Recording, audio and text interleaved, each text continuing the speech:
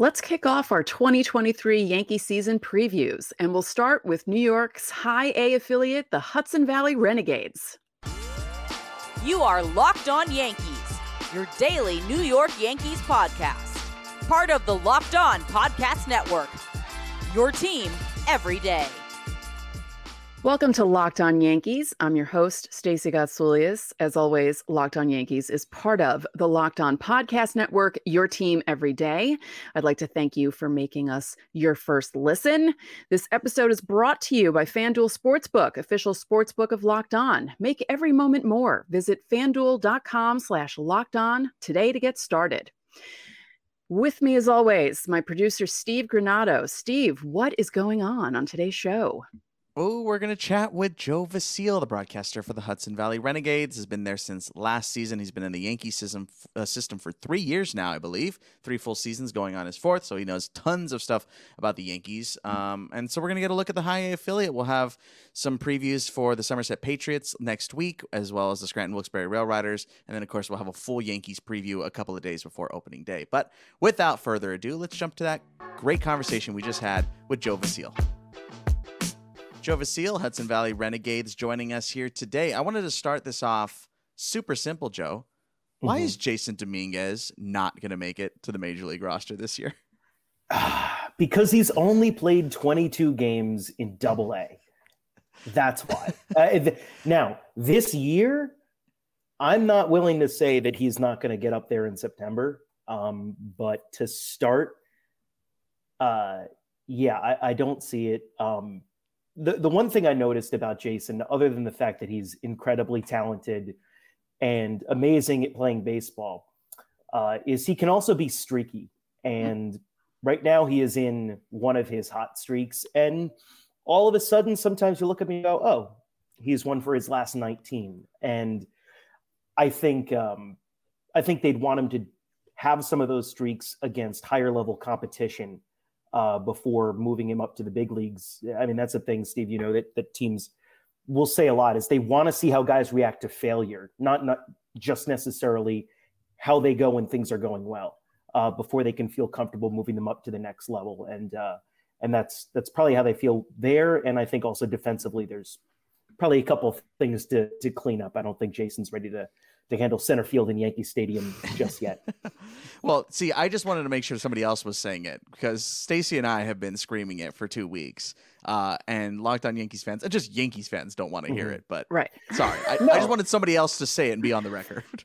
Look, and I love Jason. Like, he was the best. Like, anything positive you could think about him, that was what I came away with just having him around for the last month and a half of last year. I mean, it's kind of funny to go and read some of the things that were written about him before he came to us, and even in August, because he was a great teammate. He was a great personality to be around, and then just worked hard, and on the field, the talent is off the charts. And he's so young. I say it all the time. I mean, He just turned 20. Do you see a maturity about him already? In a certain way, yes, but in another way, he's very much an average 20-year-old kid. Like, he watches anime and does all the 20-year-old stuff, which is not to say that older people don't do that too, but he's very much got a lot of that youthful energy in it. But I think he also understands who he is in the scheme of baseball and in the scheme of the Yankees. And like, hey, he is this big time prospect, and there's a lot of expectations on him. And I think he does a really good job at handling that and at approaching his everyday routine in a way that's going to make him successful, not only in the minor leagues for however long he's still in the minors, but in the majors as well. And that's something that's not always common of 19, 20-year-old players. Sometimes, you're like, I mean, this has been easy my whole life. I've been going through high school and things have been great. Or if they're coming from the Dominican, like Jason, coming up as a kid, I got a big bonus at 16, hey, this is great.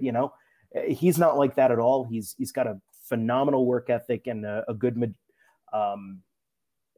like I said, awareness of the work that he has to put in and a great desire to do it, which is great to see as well. and it's something that really rubs off on his teammates. I remember when he came up, within like the first week, one of the other guys on the team, one of the pitchers, just turned to me and was like, it's amazing with all the hype and everything. He's just another guy on the roster. Like he's not any different than anyone else when he's in the clubhouse and around the team. He doesn't kind of carry himself with that attitude that he's special. But that's part of what makes him special, I think, as a player. He's got that talent and he's got the right everything else that's going to make him successful.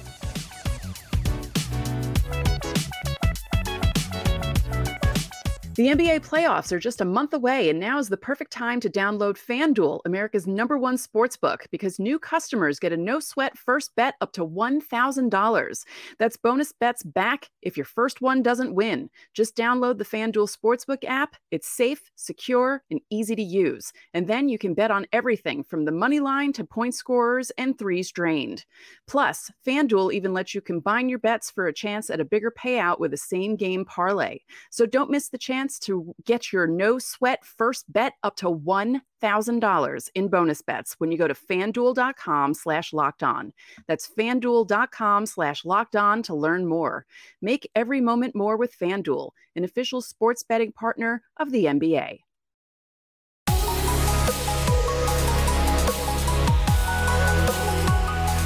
Because, you have the younger guys on Hudson Valley.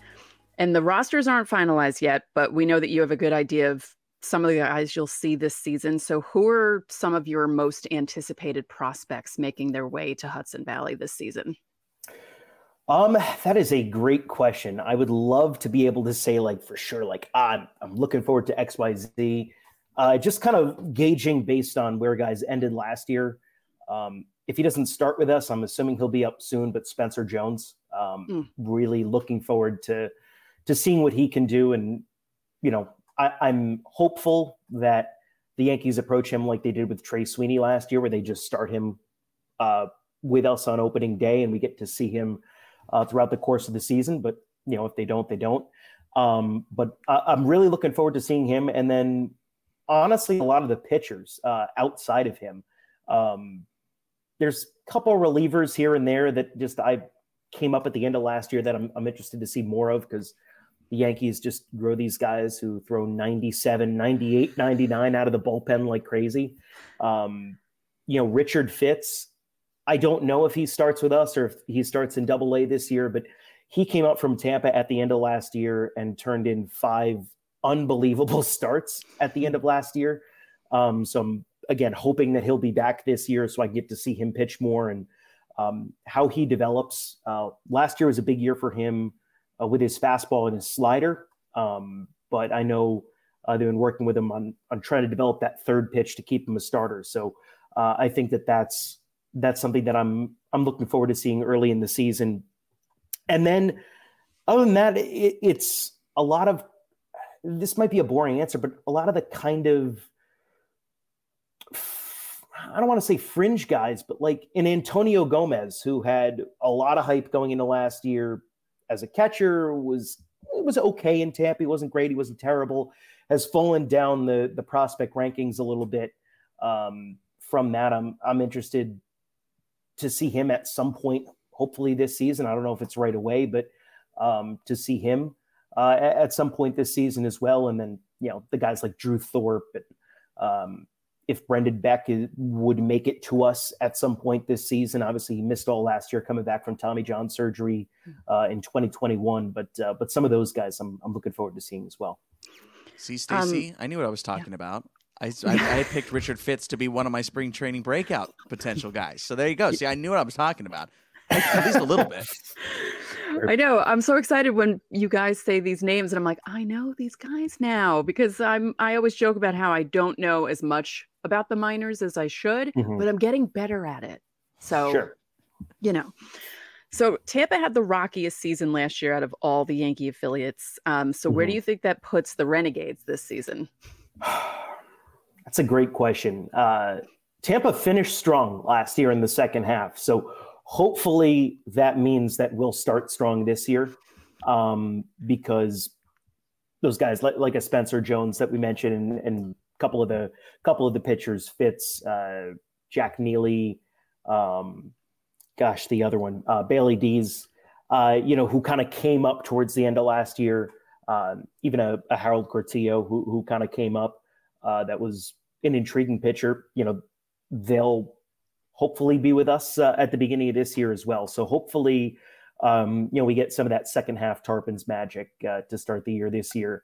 But that's one of those things you never know, because guys get good and then it's all right, up to Somerset with you. And then we just never see them again. That's what happened with us last year with Carson Coleman, who started with us for a month and then was an amazing reliever. And they're like, all right, high A is not a problem for you. So he went up to double A, and there was someone I think who started with us that ended up with Steve in Scranton last year. I forget who, but another kind of fast rising pitcher.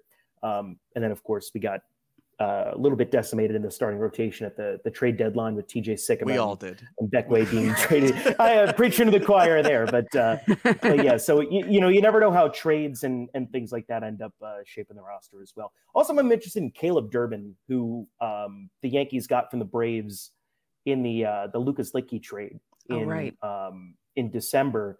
He was a guy who came up to Rome, another team in our league, at the end of last year and played pretty well. And at least just trying to gauge the depth chart, he feels like a safe bet to probably start with us, and kind of an intriguing middle infielder with a little bit of power. Don't know too much about him other than that, but I'm interested to see, what he is as a player. Okay. I'm so happy that you brought up Bailey Dees and Jack Neely, because I was looking at the roster and I saw how tall those guys were, along with Daniel, is it Bies or Daniel Bees? Okay. Because just Daniel Bees and Bailey Dees. Okay. Yeah. They're two of them are 6'8" and one of them is 6'9". And when I saw that just jumped out to me on the roster. So we've got a good chance in March Madness with those three. We've got the best front court depth in the league. But I mean, yeah, and then you throw Spencer Jones, who's 6'7", into the mix. I mean, if the Yankees have a type, that's the thing. They have a type, and and this is going back years. They want big guys, especially pitchers. And I mean, they've got them. You just look at the draft class from last year. I mean, there's 6'5", 6'4", 6'7". There's just a bunch of big guys in this in the system. Yeah, it's funny. Joe, I wanted to ask you about high A ball. I know there's obviously been changes amongst the structure of minor league baseball over the last few years, namely getting rid of the lower levels, essentially, aside from the complex leagues. So what's the goal at the high A level now for developmental purposes? Like, how are coaches taking these guys' development now that they essentially have less time now in minor league baseball by the time they get to you?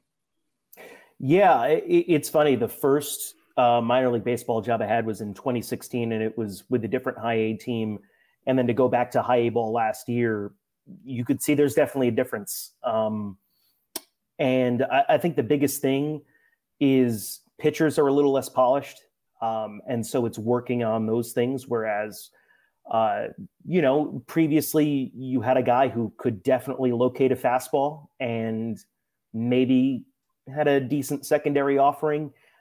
There's guys with less refined secondary stuff now than there was in the past there. So I think there's probably a lot more emphasis, especially when it comes to the Yankees and all of their emphasis on sliders and cutters and everything else, on developing those secondary pitches, but not just the secondary, but the second pitch, kind of than there was before. Whereas, at least from what I noticed, and it's different organizations, different personnel and philosophies, but where it was more on refining some of the things that were already taught and just continuing to improve and kind of tinker around those edges. And then in terms of hitting, I don't know if it's changed a whole lot. Making good swing decisions. Obviously the philosophy of, hit the ball hard in the air is nothing really new. As much as we like to pretend that it's a new revolutionary thing, it's not. So that's still very much a part of what they're teaching and preaching. And then I've also noticed, and this is a more of a Yankees thing than anything else, but the emphasis on fielding practice and base running. They do a lot of that, and trying to develop some positional utility, moving some guys around, trying them in different spots. I mean, Trey Sweeney only played shortstop for us last year, but we had a bunch of other guys play in the outfield, play at second, play at third, play at short, to kind of get some of that experience if they weren't those high-end Sweeney, Wells, Pereira, Dominguez type prospects, to get them some more versatility in what they're able to do defensively. Yeah, but that might be actually also happening at the major league level now, apparently. Exactly. Everybody plays everybody. It doesn't matter anymore. Right.